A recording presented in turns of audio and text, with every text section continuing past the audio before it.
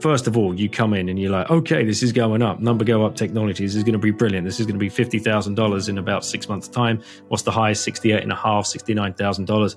Well, if we go back there, then I can sell out and I've got all of these dollars. No one thinks that way in our space. We're here for the money. We want the money. Bitcoin is the money. We don't want the fiat currency. Even when it's $300,000 per Bitcoin, doesn't matter. We don't want to give up the money for the currency because we understand the complete difference. It's easy to look back in hindsight and say, look, just 6 months ago, whenever it was 60,000. Now it's 22,000. You're crazy. You've made a bad decision. We're not looking 6 months. We're looking eternity. Welcome to the Staying Free podcast. In this episode, I spoke with Daniel Prince, who is a Bitcoiner, an author, and the host of the Once Bitten podcast. So Prince has a really interesting story about working in the finance industry and really kind of doing the whole 9-to-5 grind, and then having a time in his life where he went on a different path and decided to go traveling with his family, homeschool the kids, and really live much more of a independent and kind of sovereign life. And I think this is something which really appeals to a lot of people, and especially now that people are losing trust and faith in the traditional institutions, I think this really just highlights that it is possible to live a different kind of life. So we also talk about Bitcoin, of course, and how that can be used as a tool to further self-sovereignty. But I tried to approach Bitcoin in this episode in a way that was answering a lot of the questions that I've heard people asking recently, especially people who don't have Bitcoin or are new to Bitcoin, because I know there's a lot of skepticism out there and not everyone listening to this podcast is a Bitcoiner or really believes and has faith in Bitcoin. So I did try to answer some of those questions myself and also give Princey the opportunity to answer some of those questions as well, because I think ultimately we all agree that people need to become more self-sovereign and they need to take more power away from governments that have become too centralized and too powerful and too influential over people's lives. But I recognize that a lot of people don't think that Bitcoin has a part to play in that, or don't believe that it's an important part, and I really think it's crucial. So we definitely tried to tackle some of those main criticisms, ones which I've certainly been hearing recently. So I hope that this does help to answer some of the questions that people might have who are still Bitcoin skeptics. I'm thinking in my next Bitcoin themed episode to have the entire conversation purely around fielding some of these really key questions that people have who are skeptical about Bitcoin. So maybe do an entire hour or hour and a half long conversation where it's just purely going through those key criticisms and explaining why Bitcoin is useful, and also in particular why it's not a tool for the cabal or not a tool for people to own nothing and be happy, because I really think that it's the absolute antithesis of that idea. Anyway, I hope you enjoy the episode. If you enjoy it, please give it a share on social media. As I said in the last episode, my account has been severely throttled and I really struggle to get any reach on my tweets these days. So anything you can do to share the episode out will be hugely appreciated. If you're enjoying the podcast so far, please give it a 5-star review in whichever podcast app you're listening on. And if you're new to the podcast, please give it a subscribe. I'm sure there will be a lot of conversations previous to this one and coming up in future episodes that will interest you. Final thing is there are now 2 ways you can support the show. The first is via Bitcoin Tips on the Twitter page. If you just click on the tip icon, then that will allow you to give a Bitcoin donation. And also, if you click the link in the bio for Staying Free Pod, then there's a new link there for Buy Me a Coffee, which will allow you to give a small donation. And of course, all donations are really appreciated. There are costs involved with running this podcast, and any donations will really help towards paying those costs. All right, that's enough for the intro. Let's get into the episode.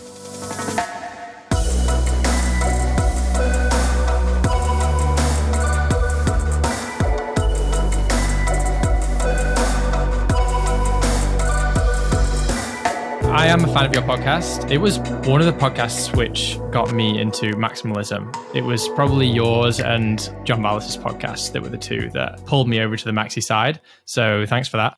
Oh, great to hear. And what, it's nice to know that John and I are having an effect on some people. John's a great friend.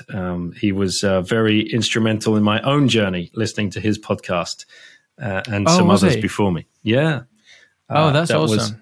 It was a great podcast for me to learn from, and shout out to the other guys as well. You know, Brady, before Brady was at Swan, he was doing his own Citizen Bitcoin podcast, and I would listen to that as much as I could. Stefan obviously still has his thing going.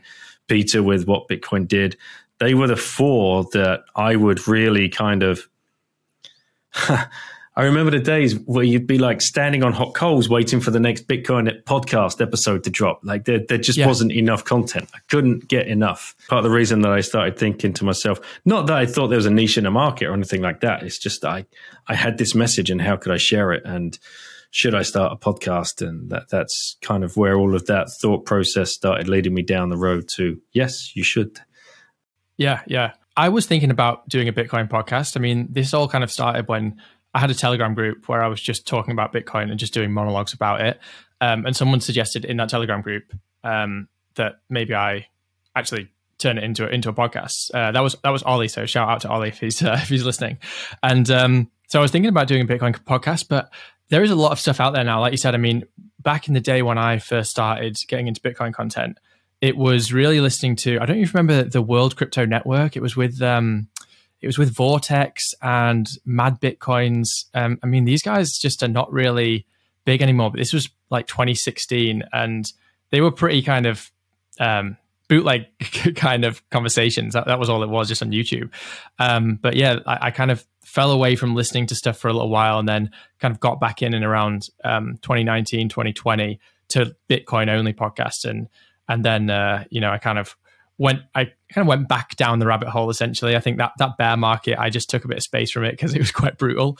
But yeah, and then obviously started this, but I decided not to make it a Bitcoin podcast in the end, just because one, there's a lot of people doing great stuff in that area already. And two, I kind of wanted to, my vision for this was to kind of marry the freedom movement that's going on around the world and marry that with the Bitcoin movement. So, I want to obviously have conversations about Bitcoin, which is, this being one of them.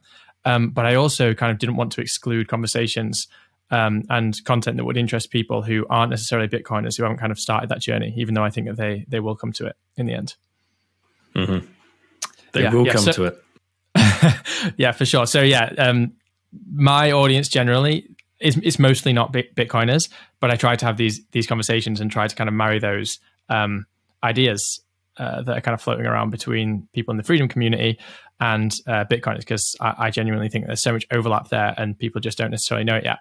So I want to start by going into some of your history, because I have heard you talk about it a little bit on your podcast, but my listeners won't necessarily know your background. So do you mind just telling us a bit of background as to yourself? Yeah, absolutely. Starting from where, I suppose. Born and raised, a young Essex lad on the southeast of England. Did the whole usual thing, went to the local primary school, went to local state secondary school, did the A-level thing, couldn't stand academia anymore, and managed to find myself a job rather than try and force myself into university. And I started working in foreign exchange markets in London by virtue of the fact that my father was in the banking industry. He worked in foreign exchange sales. So his network was all of that kind of network. I did not end up in banking, but I ended up on the brokerage side of foreign exchange markets, where you just are literally putting buyers and sellers together. And I walked into the dollar mark spot desk. The spot just means you do the trade right there and then, whereas a future markets, you're trading to a future date, a future contract. And that was crazy. That was when we still had Deutschmarks. This was the mid-90s. We still had French francs. We still had Italian lira. We still had Spanish peseta. And I had never given money a second thought. It's something you earned. And of course, I knew different countries had different currencies, and because we'd been on holiday and whatever else. But I didn't realize that there was this whole world out there that was trading these contracts, in tens of millions, sometimes hundreds of millions, a clip every second of every day. It was intoxicating. I was incentivized by the money and wanted to. I started obviously seeing the lives that some of these traders and brokers were leading, and they were very well paid. And that was my incentive to stay in that business and to try and carve a career out of it, which I did. So I had 18 years in foreign exchange markets. I moved into options markets after the spot markets were downsized because of, one, we had the euro. So all of those markets were just completely obliterated. So you had lots of people vying for positions. And then all of a sudden you had electronic broking system came out, which was basically a little voice box robot doing exactly what a human being was doing. So I saw AI up close in the late 90s as well, and how that can have effect on people's livelihoods. But I managed to get my seat at a foreign exchange options desk, and in '99 I got the opportunity to go out to Singapore, and that's where I realized this is the best place to really start building a career, because there was very little competition out there. Very few people wanted to leave London or New York because they were the glory financial centers of the world. So I got an opportunity, and 15 years later, I was still there. And my wife and I, she was from Essex as well. She moved over with me. My wife and I, we had 4 kids by this stage.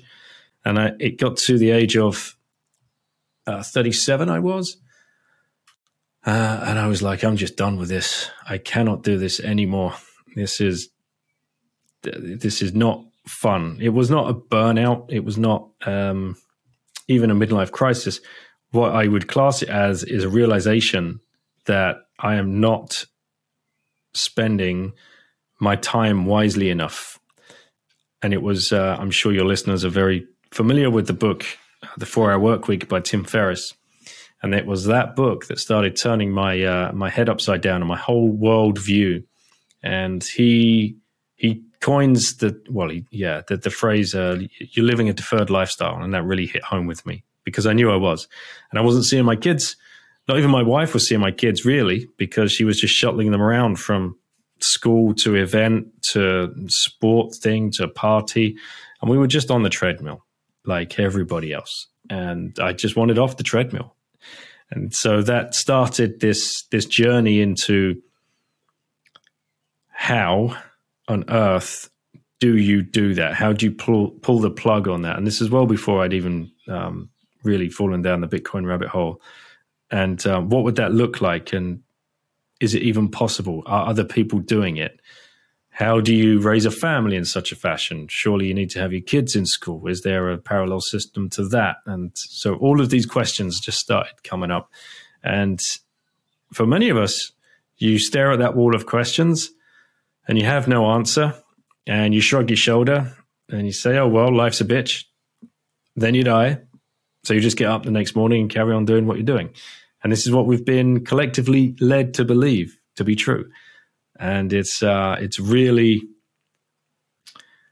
it's created the society that we have today, which I think everybody would agree it's a pretty depressed, angry society, which nobody really understands why they're so angry and why they have to work so hard and why at the end of the month they've still got nothing, and what's the fucking point at the end of the day. Especially those people that have painted themselves into a career, into a corner that they can't escape, or they feel they can't escape. And it just breeds a lot of depression. It's sad to see, but the answers are out there and it is achievable, but it is down to you, the individual, to go make that thing happen. Okay. I want to come back to the 4-hour work week aspect of this. But I guess, if you're able to just go into where that changed for you and how you came to Bitcoin, because I guess the 4-hour work week, it doesn't really go into, in my view, the kind of root causes of all of these things. It is a good guide on how to readjust your life, and definitely inspires a lot of people to change how they work and how they approach life, etc. But it doesn't get to the core of the corruption. So I guess we're going to need to kind of touch on that subject. So where does Bitcoin come into this whole story for you? The money's broken. That's what it is, folks. That's the punchline. That's the killer takeaway from, I left March 2014 is when I walked away. Last day I ever sat in an office. And ever since then, just 8 years of introspection, deep dives, reading, listening to podcasts, figuring out, trying to piece all of this puzzle together. And that is what ultimately led me to Bitcoin. And now even every day, a new epiphany. But the core fact is, and this is still something Tim misses because he's not done the work yet on Bitcoin. He thinks he's done the work on crypto in air quotes. He's had some very high profile people on the podcast, including Naval and including Nick Szabo, which was an incredible episode. Go back and listen to it.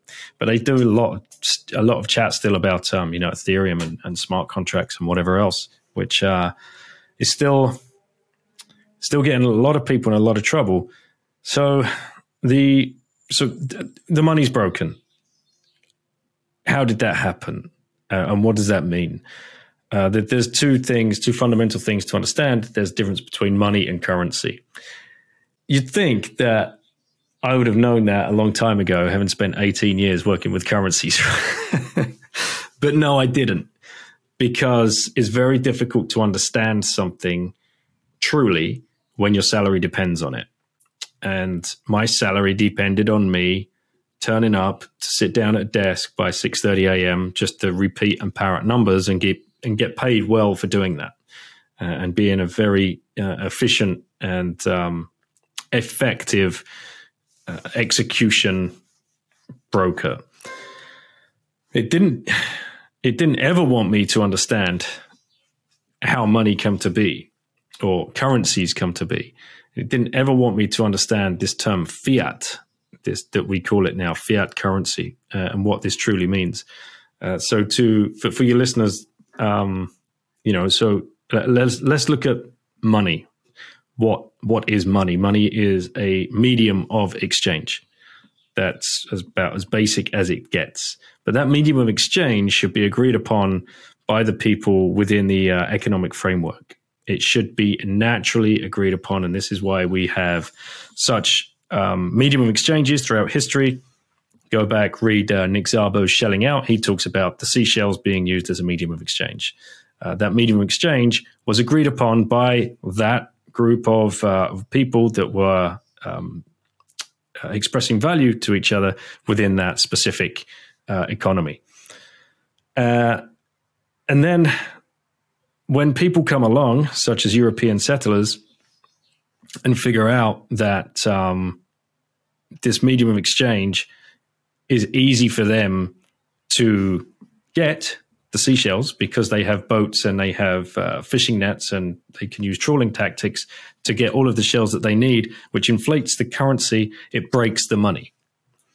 So that money was broken. And those people that were dependent on that money just got relegated into slavery, basically. The same thing happened with the agri-beads in Africa, which Robert Breedlove writes about brilliantly in his article, Masters of Slaves and Money. Yeah. And what we have nowadays is fiat currency. Money for us, as we would know it, we've never known money. Money was gold. That was what was globally agreed upon throughout thousands of years of human evolution, that money was gold. That was the most incorruptible element that you could store value in across space and time. I was born in 76. After 1971, which was when Richard Nixon completely closed this idea of money being backed by gold or currencies being backed by gold. So what we have today are fiat currencies. Fiat is a Latin word which means by decree or by order of, and it is by order of your government, your state of choice, that you have to use the currency they choose for you to use as a medium of exchange in our everyday economic activities. And that fiat currency by design is made to inflate away our savings. So we are forever repressed and forever kept exactly where we are needed to be as a proletariat class, or whatever you want to call it, if you're into Orwell. Now, that's what I mean about like when the money is broken, making an economic decision is almost impossible because you do not get the clear signals from the other people, the other participants in the marketplace. It's all noise. We have no idea what the true value of something is because our currency supply is being manipulated all of the time. That's what quantitative easing has been since 2008. You just flood the system. They've flooded the system with seashells, if you want to call it that, as that analogy, or with agri-beads, but instead they're using US dollars or they're using pounds in the case of the UK listeners. And you've probably seen that Rishi Sunak, he comes on television every now and then and says, we have just printed an extra 150 billion pounds into the economy to spur the market and to spur the real estate market and to make people feel good about themselves and nobody's going to go poor. Whereas he's doing the exact same opposite. He's making people poorer because that money is coming into the existing currency base and it's devaluing the purchasing power of the tokens that we've already worked hard enough in the past to hold. So you have this inflationary fiat currency that is designed by design to lose its purchasing power over time. Or you have Bitcoin, which is the complete opposite set of rules to that. So that's what I mean about the money is broken. And when you have broken money is so important to our species. We're the only species. This is what sets our species apart from anything else on the planet. This idea of having a medium of exchange to express value. And if that's fucked, we're fucked. And that's why everyone is so angry and depressed and can't figure out what's going on. Yeah. I agree with a lot of what you say. I mean, it's just basically a lot of people, they don't have a place to they don't have a target for that anger. They know something's wrong. They know that the system is corrupt, but they kind of look at all of these things and, they'll say, oh, well, it's the WEF's fault, or it's the WHO, or it's this, or it's the Democrats, or it's, Trump, or whoever people blame. But ultimately, below all of it, there is this foundational layer which is corrupted, which is the money. And I agree with everything that you're saying about in terms of inflating the monetary supply will make people poorer.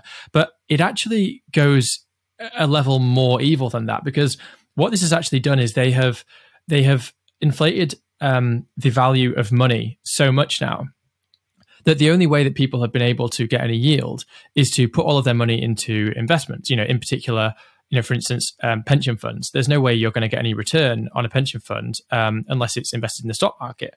Now, the stock market has been inflated through this kind of fiat paradigm, and now everyone's sitting on these pension funds which are tanking in value because they've now decided to ratchet up the interest rates. So now what you've got is it's going the other way. Just when they've got everyone hooked on these investments in order to get some kind of yield, now they ratchet it up. They ratchet up the interest rates, and they stop printing money. At least they have temporarily. I'm sure it will resume for various reasons. But right now, it's now crashing the markets, and everyone's getting even more poor because they've got out of the cash in order to get into these risky investments, essentially, that were not risky when the money is totally free flowing and ubiquitous, and the market is just being flooded. And now they're in a position where those investments are turning red. So it's like you can't escape, right? And this is why I think Bitcoin is so important and why it has to be taken very, very seriously. And I don't think that people in the kind of freedom community outside of what is essentially quite a close-knit Bitcoin community are taking this as seriously as they should, because what I think they're not recognizing is they're looking at Bitcoin as an investment like anything else. Like, oh yeah, Bitcoin's going to go up because they're printing money, etc. It's like, no. Bitcoin is the alternative to that entire system. It's not an investment. It's not based on anything. It's not a company which has to succeed in order for you to keep value. The system just has to keep going. People just have to continue to believe in it, continue to kind of not even necessarily invest in it, but just hold that value. Just hold that value yourself. Take sovereignty over your wealth. That's all that is required. The system just needs to continue to perpetuate. It's not like it has to do anything more. It's not a company that has to make some huge profits. And this is where Bitcoin is different fundamentally from all of the shitcoins. Essentially, that's what they're trying to do. Bitcoin just needs to continue, and as it continues, we escape this paradigm altogether. And we have the first opportunity in the whole of human history to escape this. Because I know a lot of people who I talk to regularly on Twitter and stuff. They will say things like, "Oh, well, Bitcoin doesn't have real value. Gold is real money, etc." Now, gold got us where we are today. If gold was useful as money, we would be trading in gold coins. And people don't seem to address this point that, gold has been a predeterminate factor in the fiat paradigm itself because it has fundamental drawbacks, that it's not purposed for global money. Bitcoin fixes those issues. So yeah, I'll stop my own rant on that, but I guess to kind of turn that into a question is, how do you address people? Because I know that I'm going to have people listening to this who they just think that Bitcoin it has no value, that it's got an imagined value, and I get this all the time that people say, "Oh, Bitcoin is the ultimate, you'll own nothing and be happy." I get this all the time. That's like the new thing that's triggering me, that Bitcoin has no value. It's own nothing and be happy because it's non-tangible. It's not a real thing. It's all just numbers on a screen, etc. How do you respond to that? Hopefully you can improve on my rant here and give maybe a bit more of an articulated answer on it. Yeah. So to improve on your rant, what is happening? People are being forced into making investments, which that is sick. Like that really, they're being forced into the casino, basically. Because if their money would just hold its purchasing power, just at the very least, just hold its purchasing power, you wouldn't have to do that. You wouldn't have to spend 50 hours a week doing your 9 to 5, and then at the weekend or in your spare time or in your lunchtime, researching different stocks to pick and, try and enter the casino. And even then, even if you do make some kind of profit, so you're forced into risking that money that you've made for yourself by expending your time and your energy, then you're putting it at risk. Only the stuff that you can afford to put to risk, I hope. God, please, no one ever do margin trading or leverage to enter into any asset, including Bitcoin. So these people are being forced into making these investment decisions. So even if they win on these, in air quotes, and you sell out at a profit, you're then taxed on that for capital gains. So it's really, really sick. And another way to look at it is, so it comes back to money and currency again. When you're investing into stocks and shares, as a basic example, you're always thinking, I want this to go up, so in future I have more pounds. So in 2 or 3 years' time, I can sell out and get £10,000 extra back. But that is still just fiat money, fiat currency, that is going to be inflated away, and by design is going to go down in purchasing power. Whereas when we talk about this in Bitcoin terms, we never look at, well, you get to a certain point. First of all, you come in and you're like, okay, this is going up. Number go up technology. This is going to be brilliant. This is going to be $50,000 in about 6 months' time. What's the highest? $68,500, $69,000. Well, if we go back there, then I can sell out and I've got all of these dollars. No one thinks that way in our space. What we're here for the money. We want the money. Bitcoin is the money. We don't want the fiat currency. Even when it's $300,000 per Bitcoin, doesn't matter. We don't want to give up the money for the currency because we understand the complete difference. And our purchasing power of our units of Bitcoin, which we call Satoshis, are always going to go up in value compared to the purchasing power of our pounds and pennies, always going to go down in value. So it's getting that straight in your mind, which obviously is a very, very hard thing to do. It took me many years to stop looking even at the price of Bitcoin compared to pounds, dollars, or whatever else. because as we have a saying in the space, one Bitcoin is one Bitcoin, and in 10 to 15 years time, that one Bitcoin, the purchasing power of that one Bitcoin is going to be, I mean, just astronomical.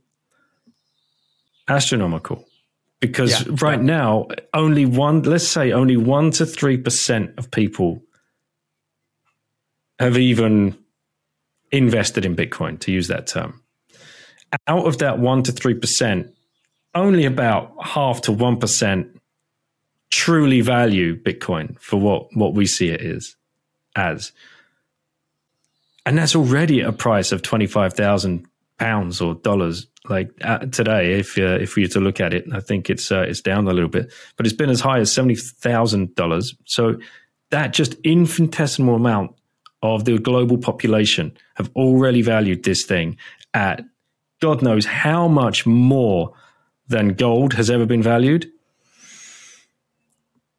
We are so early that it's ridiculous. And if just another 5% of the globe turn up and say, right, okay, we're going to start investing into Bitcoin and we now value it as well, the price against, whether you're using dollars, whatever metric you're using, is just going to skyrocket. Yeah. And the more they print into the system as well, the more fiat that gets printed into the system deflates the purchasing power of that fiat against any asset that you're trying to buy, including Bitcoin.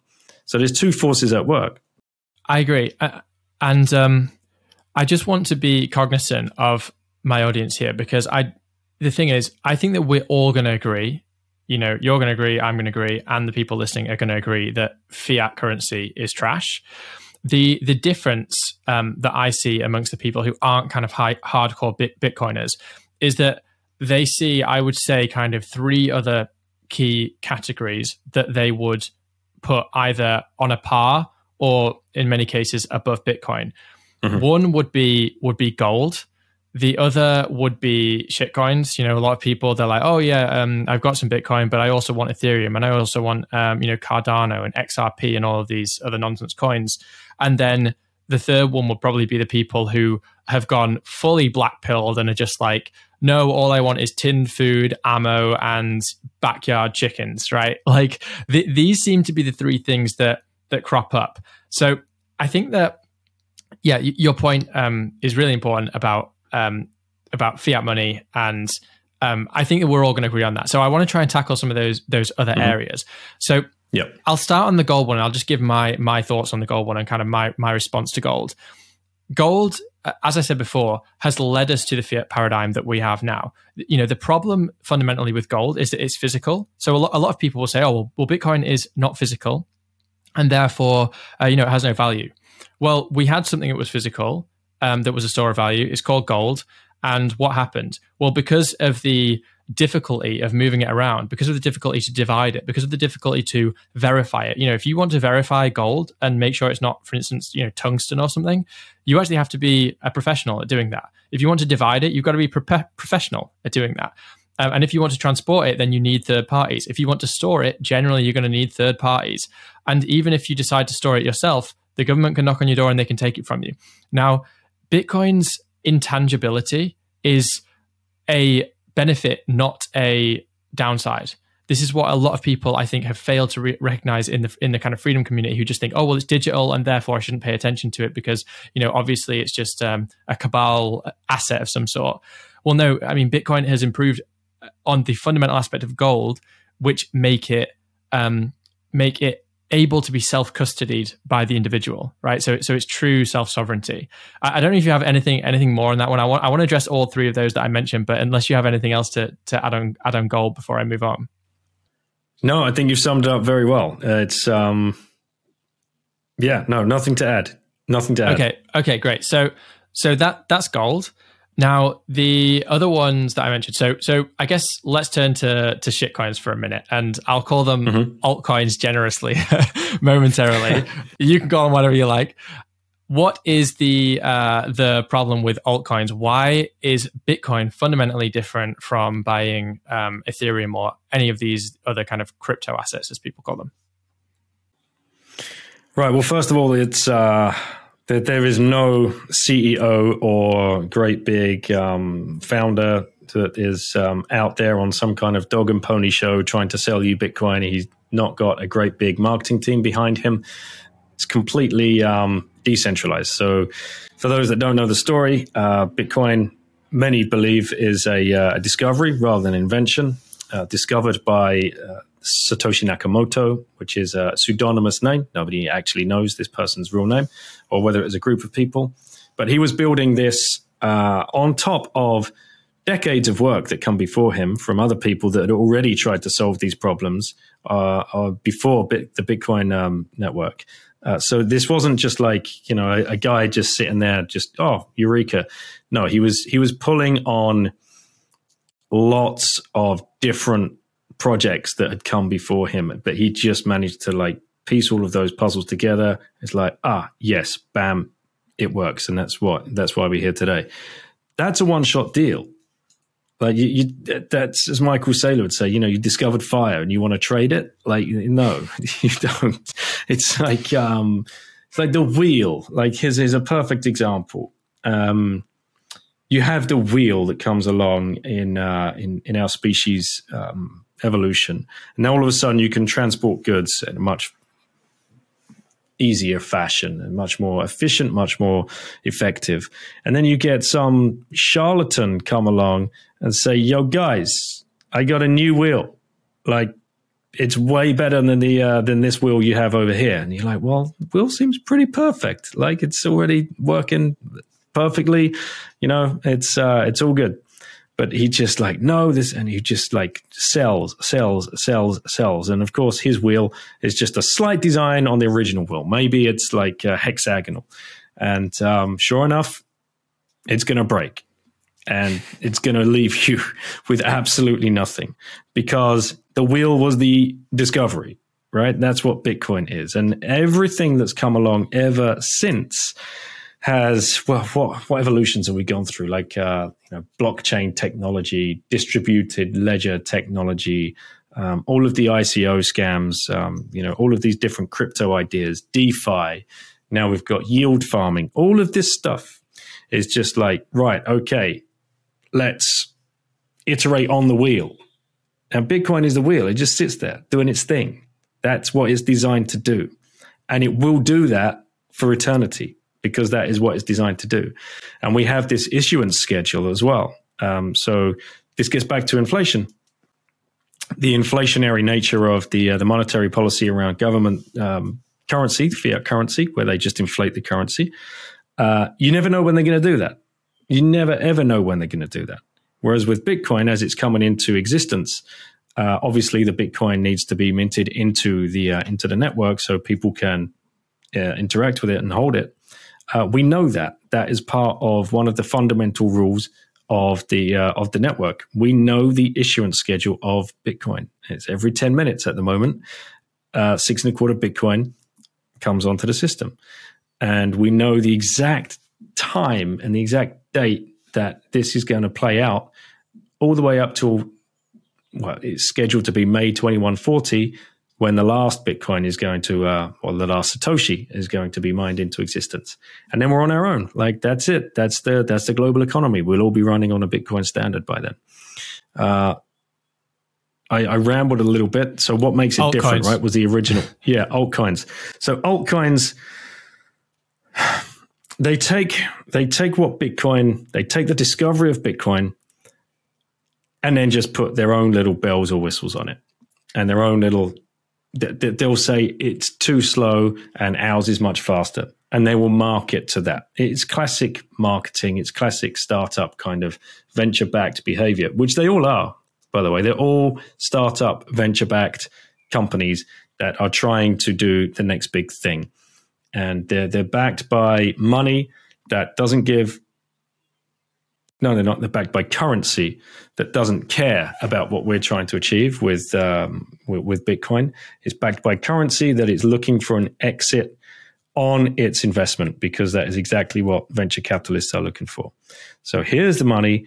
Go do all the marketing. Go get everybody buying this token for whatever reason, whatever that imagined idea might be. And then we've got, we're in first. There's been a pre-mine generally. So everybody's got the tokens, the fresh tokens before they even hit the rest of the market.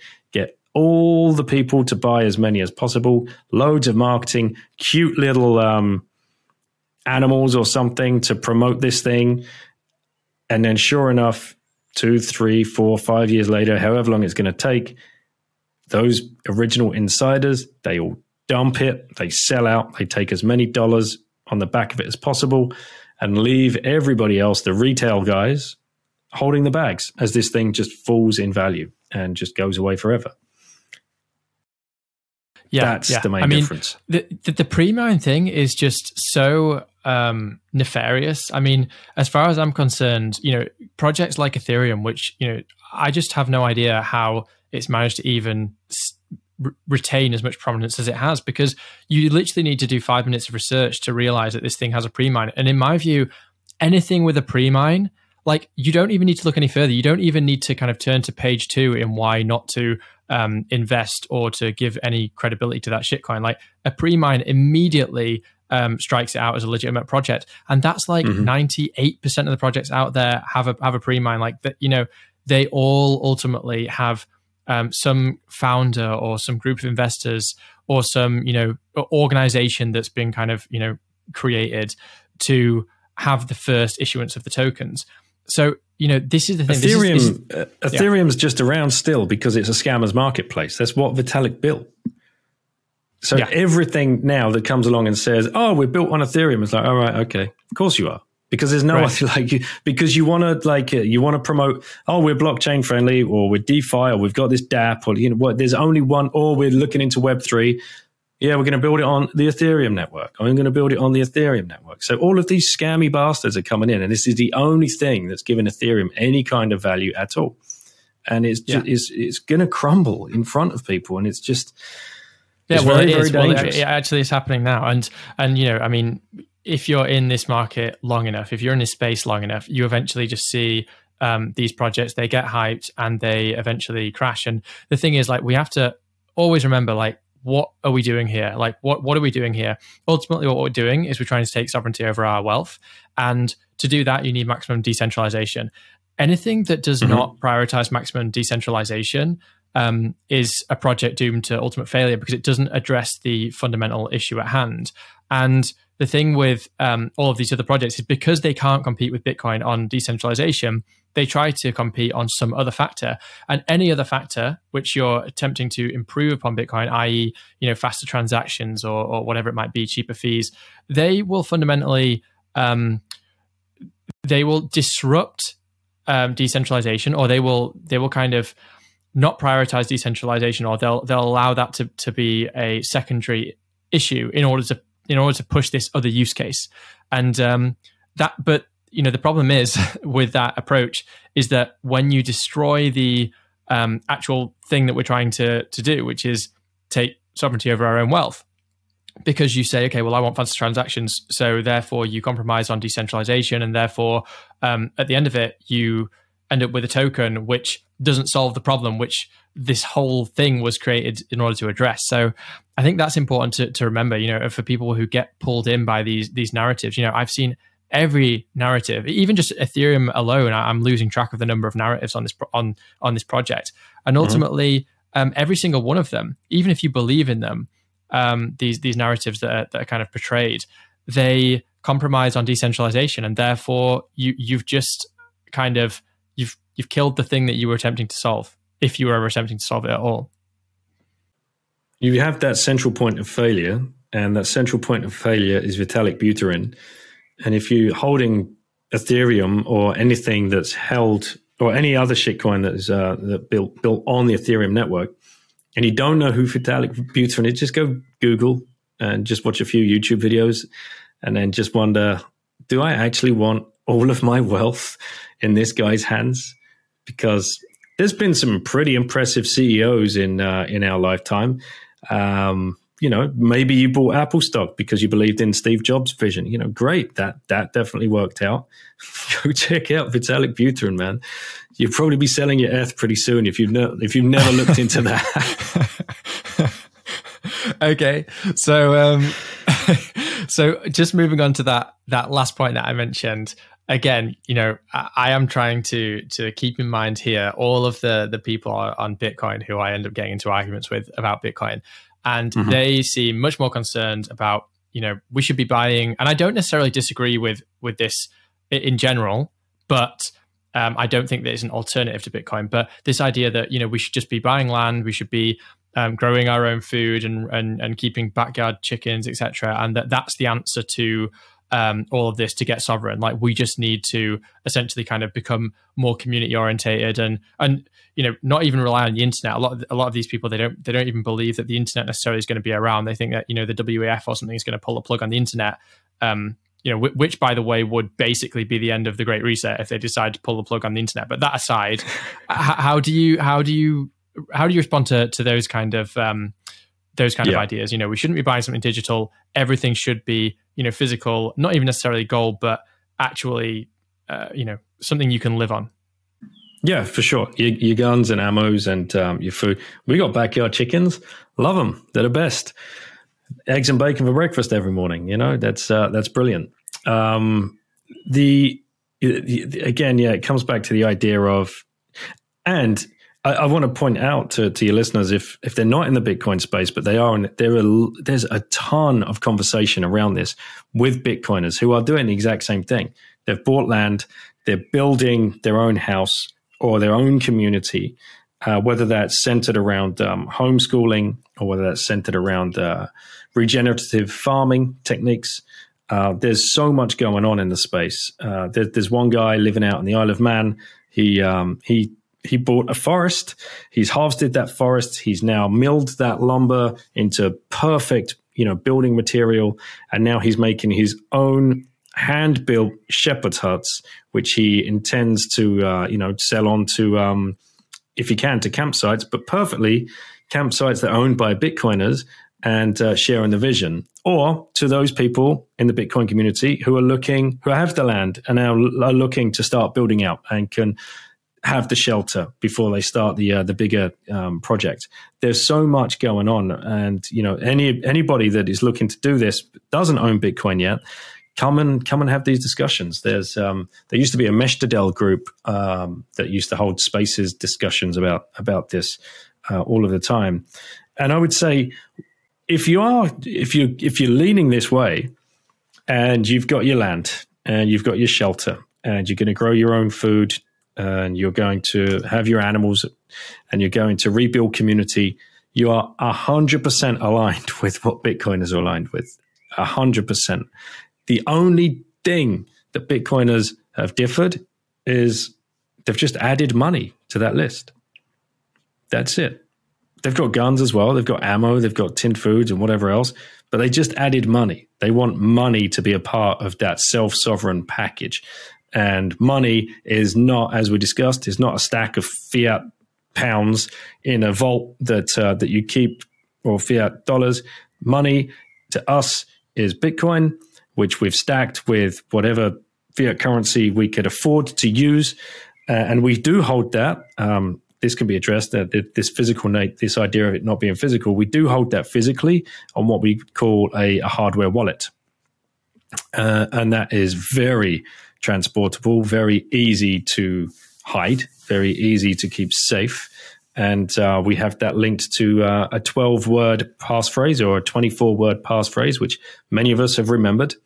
And that is just an extra arrow in your quiver to take you self-sovereign.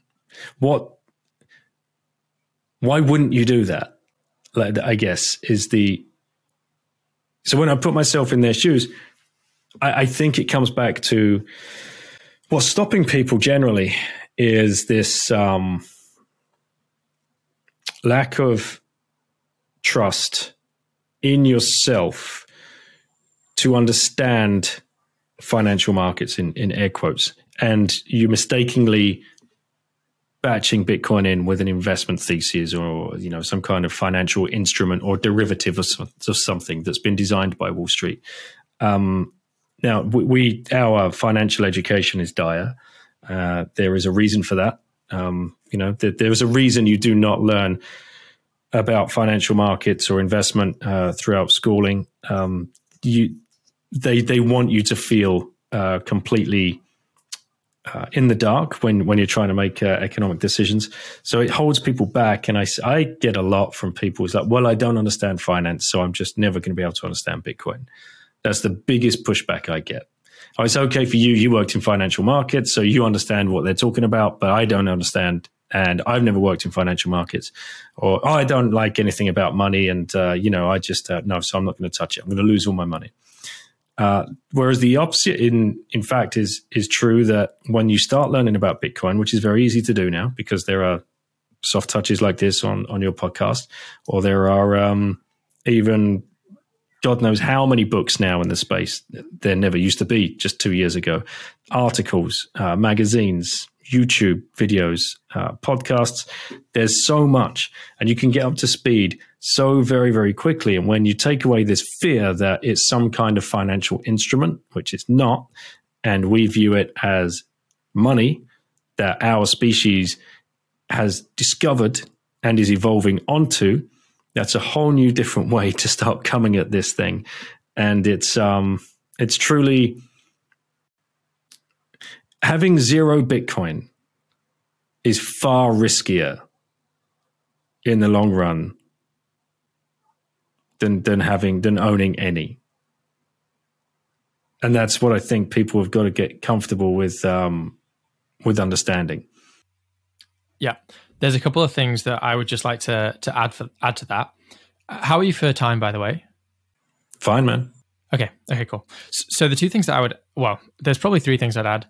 But you did a really, really good job of explaining that. I love the way that you talked about, just adding money as an extra arrow to your quiver. That is great. The things that I would add to that is that, first of all, there's always going to be money. I think that, we don't want to get into this idea of imagining a world in which we're all going to go back to a barter system, that you're going to, just trade, a chicken for someone's, bag of potatoes or whatever. I mean, this is just, first of all, incredibly unrealistic, but also it goes against fundamental human nature. Like, this is just not the way that humans operate. We've always had money, like you were saying, Princey, before. We had shells at one point. When we didn't have shells, we had beads. There's always been an attempt by humans to have a form of money. Now gold was the best attempt of that, but it's not going to go away just because we say, okay, I don't like it. I don't like the idea of this thing, this thing that's digital or non-tangible. It's not going to go away. We're always going to have a need for money, and it's always going to manifest in some way. So even if we try to get rid of it, it will always be part of human nature. So we just want to try and get the best form of money that we possibly can. And, I believe, and obviously you believe as well, that Bitcoin is that thing. And the other thing is, yes, of course, people like Bill Gates and all of these kind of rich elites, yes, they want to buy up farmland and this, that, and the other. And it's easy to think, oh, well, that's what we should be doing. We should just be buying up farmland and doing what Bill Gates is doing because, there's a war on to kind of secure the food supply and all of this kind of thing. Now, ultimately, even people like Bill Gates, they are going to have to surrender themselves to a form of money. I mean, these people also have to accept something. They have to trade in something. They can't just, every time they want to buy something, just section off a bit of their farm and say, you can have a bit of my farm. They will have to default to a form of money as well. And we need to ensure that Bitcoin is that form of money. So this fight for Bitcoin as a form of money is not coming at the expense of securing our self-sovereignty or protecting ourselves against these kind of elites that want to turn us into a serf class. It's quite the opposite. What we're doing is we're ensuring there is always a mechanism for trade and a medium of exchange which we are ultimately in control of, that's fully decentralized. So I think we've covered those three areas I wanted to cover. Now, there's a few more areas I want to go, but let's first of all talk about the one that's staring us in the face, which is the price. Because I'm looking at BitBo right now. Bitcoin just went below $23,000, and there's a lot of no coiners out there on Twitter who are screaming, look how wrong you were. Bitcoin was at $68,500, and now it's at $22,500. It's dead basically. How would you respond to that? What a perfect time to buy some Bitcoin. It's true. It's amazing how many people wanted to buy it at 60,000 and how few people want to buy it at 25,000. You know, it's human nature. So when this thing starts pumping again, well, it comes back again, doesn't it? What did I say earlier? Something just like about 1% to 3% of the world have invested any of their fiat currencies into Bitcoin, and it's still 20,000. What's gold? Like 2,000? I don't even know the price of gold. It seems to always be at 2,000. All right. So it's still 10 times the price of gold, and only 1% to 3% of us have even put in any kind of effort to understand what it is. That's mind-blowing. That's mind-blowing. And it's not, I mean, we've been here before. I don't know how many times you've seen these drawdowns, but I'm completely immune to them. Just because, not because I'm high and mighty or whatever else, but because I've done the work. I've been down the rabbit hole. I've felt the pain. I've lived through like the 2016, 17 crash, 18, whenever it was. Yeah, 17 was the hype cycle, and then 18 was the crash. All the way back down to $3,000. And I was happy, so happy that we went down there. And that year I stacked more Bitcoin than I ever had before. And I was, I just felt lucky, is that the word? Fortunate that I got this chance, that other people as well would get the chance to buy Bitcoin way lower than where it had ever been before. So for those people that are now like looking at it, and it's easy to look back in hindsight and say, look, just 3 months ago, 6 months ago, whenever it was 60,000. Now it's 22,000. Like, you guys you're crazy. You've made a bad decision. We're not looking 6 months. We're looking eternity. Yeah. This Bitcoin that I own and have self-custodied will be passed down through my family, through generations. You cannot do that. You can do that with gold, 100% you can. But you cannot do that with currencies. So the idea that I would ever want to sell out of my Bitcoin for fiat currencies again is kind of ludicrous to me. I will use it. I will spend it for things that we need. And as time progresses, we might want to buy some land and build a house and build a little, farm. I will use Bitcoin to make that purchase, but I won't be looking to sell it just to get back to some fiat currencies. So yeah, it's a difficult one though, because the sticker price people are so. That's what they concentrate on. That's what they concentrate on all the time. In the early days, and definitely for those people that have never bought any before.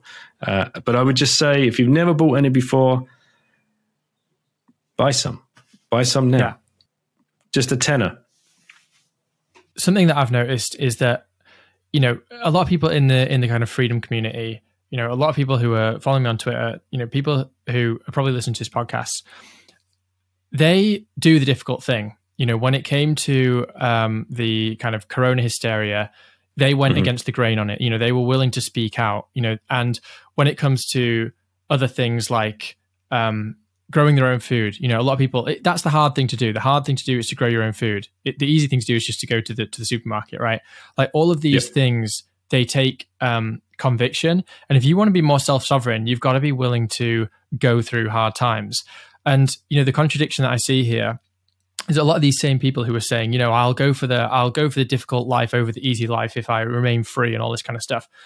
But then they expect to come into this space to buy Bitcoin and to have the easiest ride in the world, and it's just going to ride all the way to 100K, and they can just live a great life. And Bitcoin tests you; it tests your character. And there have been so many of these drawdowns, and a lot of people exit the market. They exit the market and they walk out and they walk away and they say, I'm done, and they don't have the staying power, and they weren't there for the revolution. They were there for quick gains, and those people are going to get tossed out of the market. But I really want people who have those values of saying, I'm going to do the hard thing over the easier thing if it makes me more sovereign, to actually apply that same principle to Bitcoin. And I think that what a lot of it comes down to, this kind of rejection of Bitcoin within a large contingent of the kind of freedom community.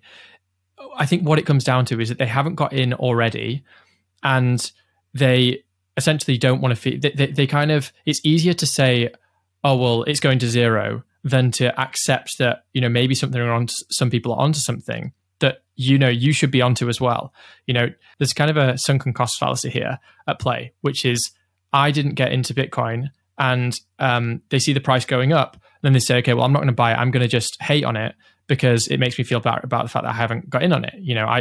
All these people it's a Ponzi scheme, blah, blah, blah, and that works for a while. And then what they do is they either buy the top, or it has a big crash and they say, oh, look, I was right. It crashed, and it crashes, maybe 50% of the way down, but it's gone up by, 800%. And then they say, oh, well, look, it's crashed down. And, most of us who have been in this market for maybe 4 or 5 years, like at least one cycle, are sitting on a profit. This doesn't really affect us. We know that it's going to go up and it's going to go down, but this is what being, having a kind of low time preference approach, this is what it's about. It's about staying in the market longer and being willing to go through the times that are difficult and seeing it through. And, Bitcoin selects for those people. And, I do think that a lot of people in the freedom community have got that within them, who are, that they have that characteristic. I just wish that it was expressed more. 100%. Like freedom maxis, this is, it's built for you. It's really, it truly is. And yeah, I like your point about sticking around and, figuring out how to grow your own food. And that's trial and error, right? I'm sure people here have read many books about, getting started. I've got John Seymour's book out there. It's the Bible of the space of the self-sustainable, plant my own vegetables every year. Then a hailstorm comes along and just wipes me out, and I've got absolutely zero to show for my efforts. It's the same thing as Bitcoin probably going down a little bit, but you keep coming back. The shit I've learned about keeping chickens, the shit you learn about how you can hand pollinate courgette plants or pumpkin plants, right? This is stuff you learn, and stuff that you pick up by trial and error and figure out, and by entering into community of people that are doing this and getting your biodiverse grains and learning about perennials and where to plant certain crops and where not to, and how to pair all of this kind of stuff together. Huge knowledge. Learning about Bitcoin is just an extension of that, and it's addictive once you start to learn about it, and everything else starts to unfold. To take us all the way back to the beginning, when you realize that the money is broken and that Bitcoin can start and communities can really start reorganizing around Bitcoin. A perfect example in El Salvador, down in Bitcoin Beach, what they're doing down there.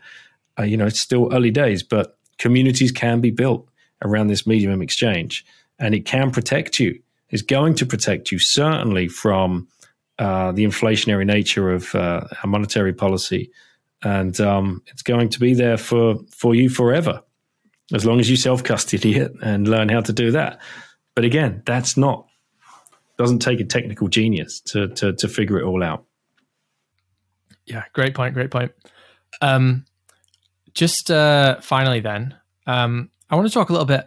Just about how you're living your life now, because obviously we got your life story up until the point of living in Singapore and then kind of realizing that you wanted to change. I know now you're living in France, and you're living a very different lifestyle. So I'm hoping you can just go into that a bit. Like, what does that sovereign life look like for you? Yeah, so I'll take this one back to 2014, where I finished. That's where I'd finished reading the 4-Hour Work Week. It changed my mind upside down. Turned my mind upside down, excuse me. And we just got to thinking, like, what can we do? How can we live differently? What's what do we want to do? Actually, what do we want to do? And the idea was, well, if you're going to quit your career, what would we want to do? Well, we want to travel, because we were living in Asia at the time. And it was kind of, okay, clearly going to have to go back somewhere and get a job in financial markets at some point. But before we do that, what should we do? Let's travel with the kids and see as much of this region as we can whilst we're in this part of the world, right? Because conventional thinking was, maybe we'll just end up in England and I'll have to get a job in London and, yada, yada, yada. So that was kind of like the loose plan. We sold everything.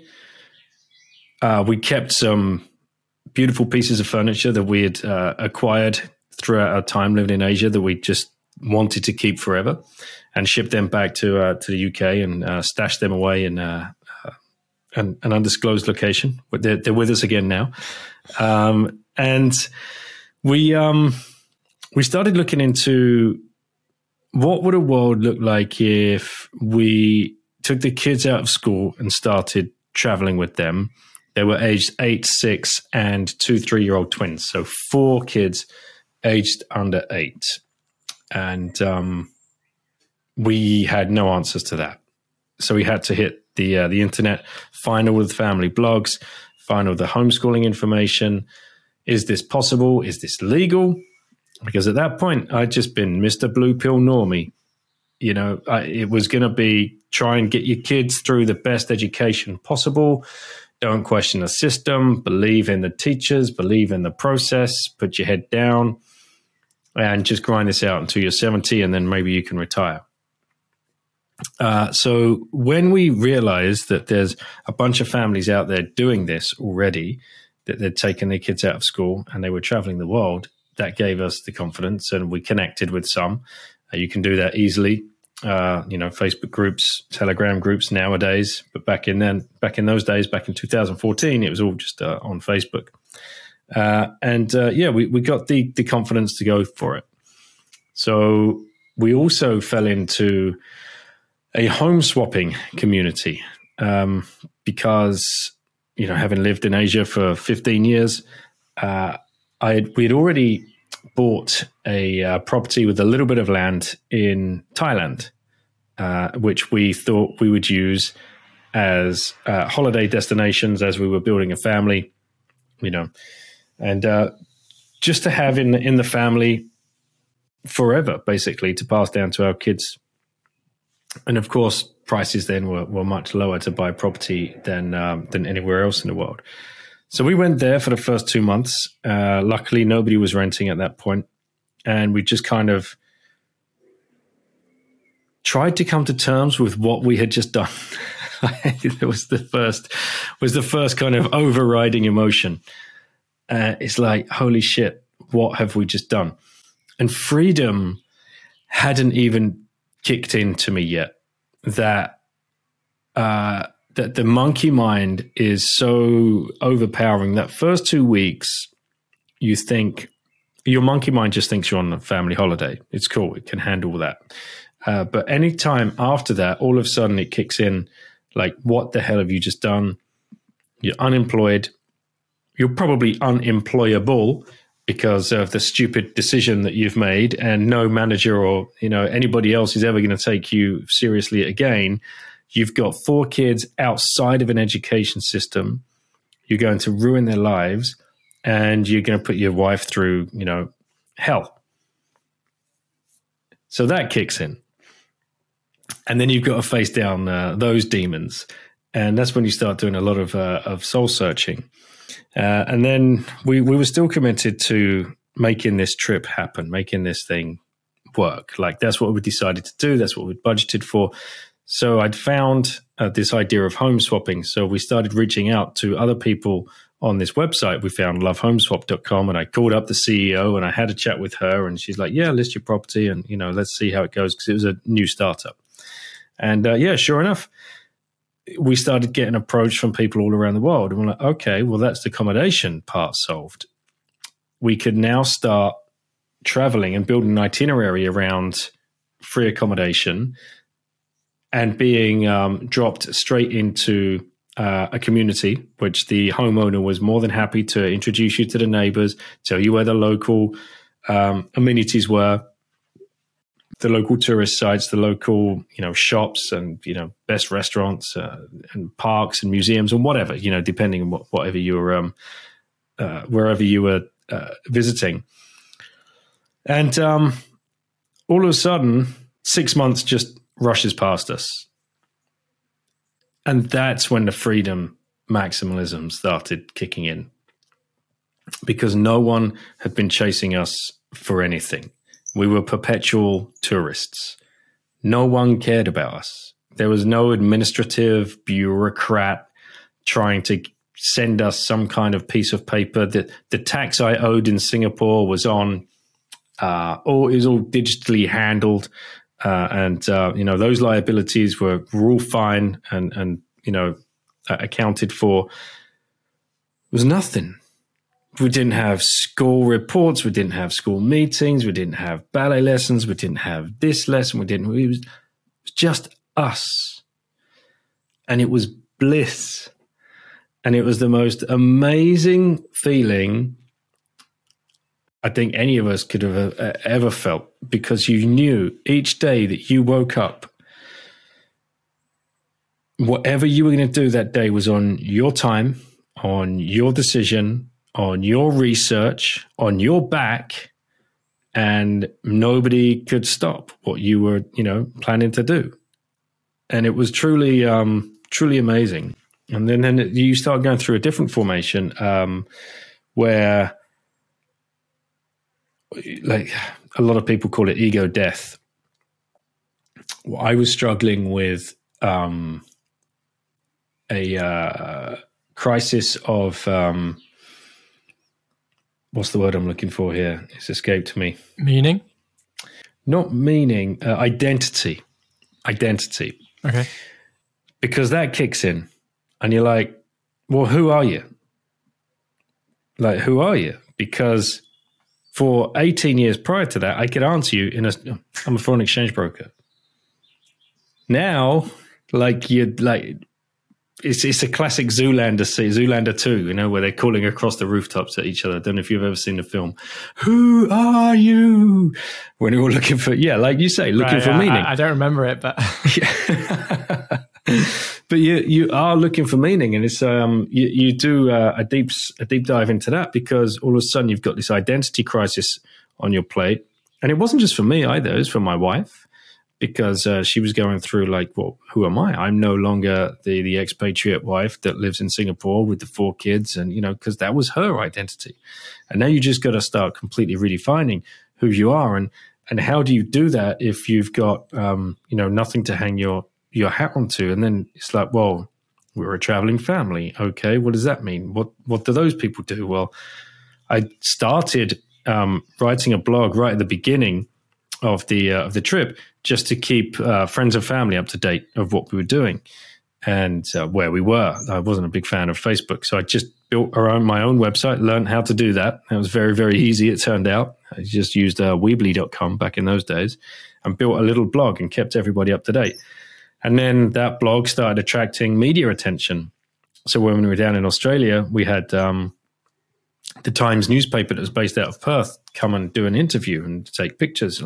What you're doing is really amazing and very inspiring and motivating other people to think differently about life. It's like, okay, yeah, happily do that.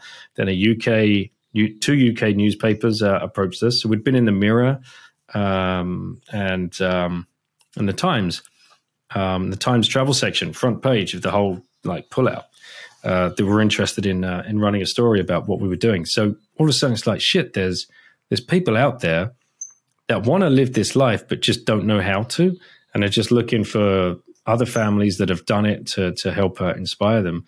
And after 2.5 years, we after the initial 6 months we were supposed to go for, that turned into 2.5 years, and it's addictive once you realize that freedom part.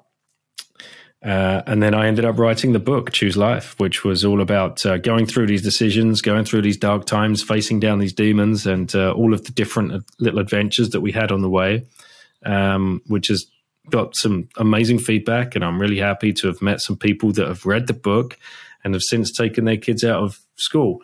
And the most touching moment, we were on a beach in Spain at a world schooling meetup.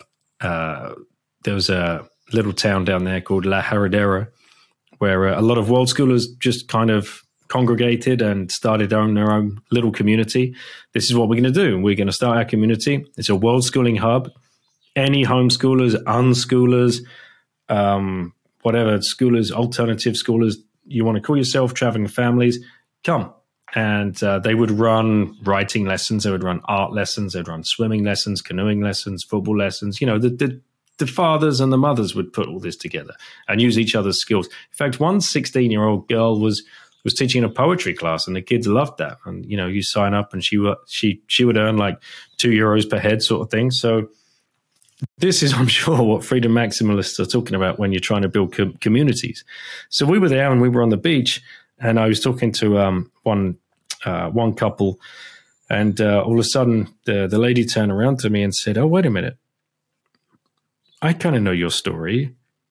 Who are you?" I said, "Oh, we are the Prince family." "Wait, yes, you wrote the book, Choose Life." And then her husband turned around like, "Wait, what? Yeah, like, that's the book. Like, that's the book that made me quit my job. That's the book that made me like," I'm like, "Oh shit." Wow, that's awesome. Hope it's going well for you. And he said, "Well, you gotta meet my daughter." So he calls the daughter over and says, "Oh, by the way, this is how," she was 13 years old. And she said, "This is Daniel and his wife, Claire." And she's like, "Oh, yes, nice to meet you." This is the thing about unschooled or homeschooled kids. They look you in the eye and shake your hand and ask you questions immediately because they're not used to them being told to sit down and shut up and don't talk and, you know, raise your hand if you want to be spoken to. Right. And then her father said, "Yeah, he wrote the book." And she's like, "Oh, right, yeah." And then looked at her dad and he's like, "Yeah, the book." And then she looked at me and said, "What, the book?" I said, I think so. If you're talking about Choose Life. And she's like, "Oh my God. Oh my God." She's like, "You have no idea. You have no idea. If it was not for your book, I remember the day my dad come home and he told me he'd read this book and this, they're going to take," I was so unhappy at school. I am living like such an amazing life and I can't, and then you realize like the power of the word, and you don't know who you're inspiring. And that just made all of the experiences that we had and all of the hard work of writing the book, so tangible. Again, right? We come back to that word, like tangible. Who'd have thought emotions were tangible until like you're faced with them right there in front of you. And it's like, wow, yeah. Stories like that can change people's lives for the better. So once, after 2.5 years, we were starting to feel travel fatigue. There was new questions were being asked about from ourselves introspectively, like we literally can't do this forever. So what is it that we are looking to achieve? And of course, for my wife and I, it was like, well, what can we give the children out of this? You know, of course, they'd had an amazing time, but if we could give them any one thing in life, what would that be? And we both agreed it would be the ability to speak another language. We settled on that. We're like, the experiences that we'd seen certainly opened up our minds, and because most people were like, they've got to be good at math or they've got to be good at certain sport. We were like, no, it's got to be another language because that opens up all kinds of different avenues in your brain. So we were staying in France at the time. We were we'd been house sitting for 2 months, where you just look after somebody's property, again, rent free. And the kids are showing interest in learning French. We were having a lovely time. It was a beautiful summer, and we found a long-term rental. And then we kind of reversed track. We knew the best way for them to learn a language was to be immersed in it, and that meant putting them into a system again. And that was really difficult. I found that so difficult. dropping them back off at the school gates again was a tough thing to do. However, they were very, very happy to be going in and playing with some of the kids, and we knew that would be the quickest route to getting the language in them. And sure enough, after 4 years, they were all fluent. And then COVID rears its ugly head, and all of the schools are shut down. And we were both secretly so happy. And then we confided in each other, like, this is like, we cannot send them back to this. So 3 out of the 4 have never gone back. And our oldest, she's nearing 17. She's made the decision that she would like to, finish off what she'd started and get her, they call it a bac here in France. I guess it's like your GCSE or half an A-level equivalent. So she has a year left of that. And then we plan to travel again as soon as that's done, because we want to stay location independent.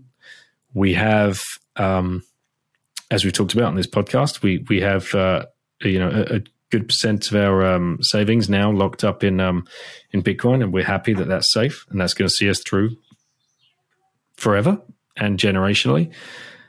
So we don't want to pin our hat on any one country. We want to go and explore and have as many experiences as a young family as we can, because time passes you by so quickly, and time is our ultimate currency, and we have to use that as wisely as we can. And I just want to live as free as possible, and I don't want to be beholden to any systems, certainly not in France, which is overbearing with the bureaucracy and the administration. So yeah, we'll be on the move again in a year to 18 months. Amazing. Well, thanks so much for sharing all that. I've actually learned a lot there. I didn't know. I've heard kind of bits from your own podcast, but I've never kind of heard such a complete story about kind of everything that's happened since leaving Singapore. So that's so awesome. It sounds like you really, really transformed your life, and obviously that Bitcoin's played a big part in that as well, which is really great to hear. I hope you make it out to Mexico at some point. Have you got any plans to go over to North America or South America? That's exactly what we want to do. Yes, 100%. 100%. I'll be focused on Europe for the next year or so, because finally we're getting a lot of good meetups here in Europe and conferences. And one actually that your listeners might be interested in, I'm going to be speaking at a conference in Prague in October. It's over 21st to 23rd of October, and it's called Liberty in Our Lifetime.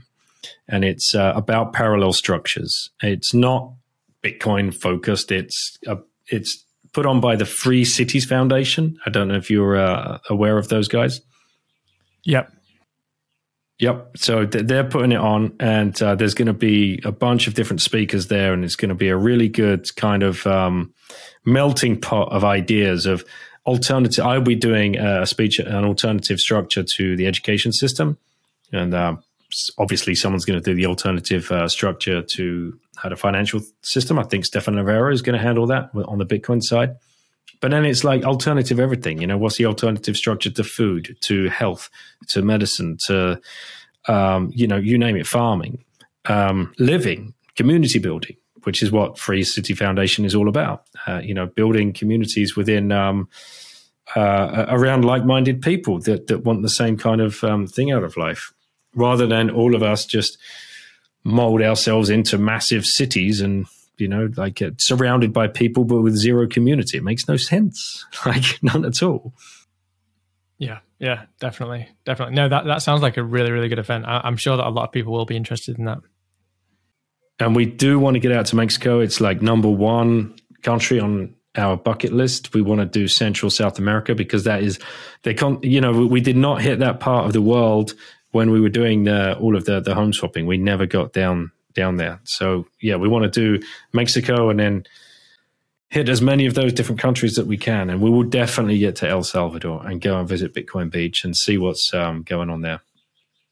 Great. Well, when you make it out to Mexico eventually, definitely give me a shout. Be great to meet up. Before we round things off, just let people know where they can find you. I know you've already mentioned your book, but just any other channels that people can find you. And then also just any kind of closing messages that you have for my listeners. Sure. Firstly, thank you so much for inviting me on. It's been great to get to know you, and I definitely want to come and visit you in Mexico. I know it's a big country, and there's a lot of Bitcoiners and freedom maximalists down there. So I hear great things about the country. If people are interested in learning more about the book, it's just Choose Life. You can find that on Amazon.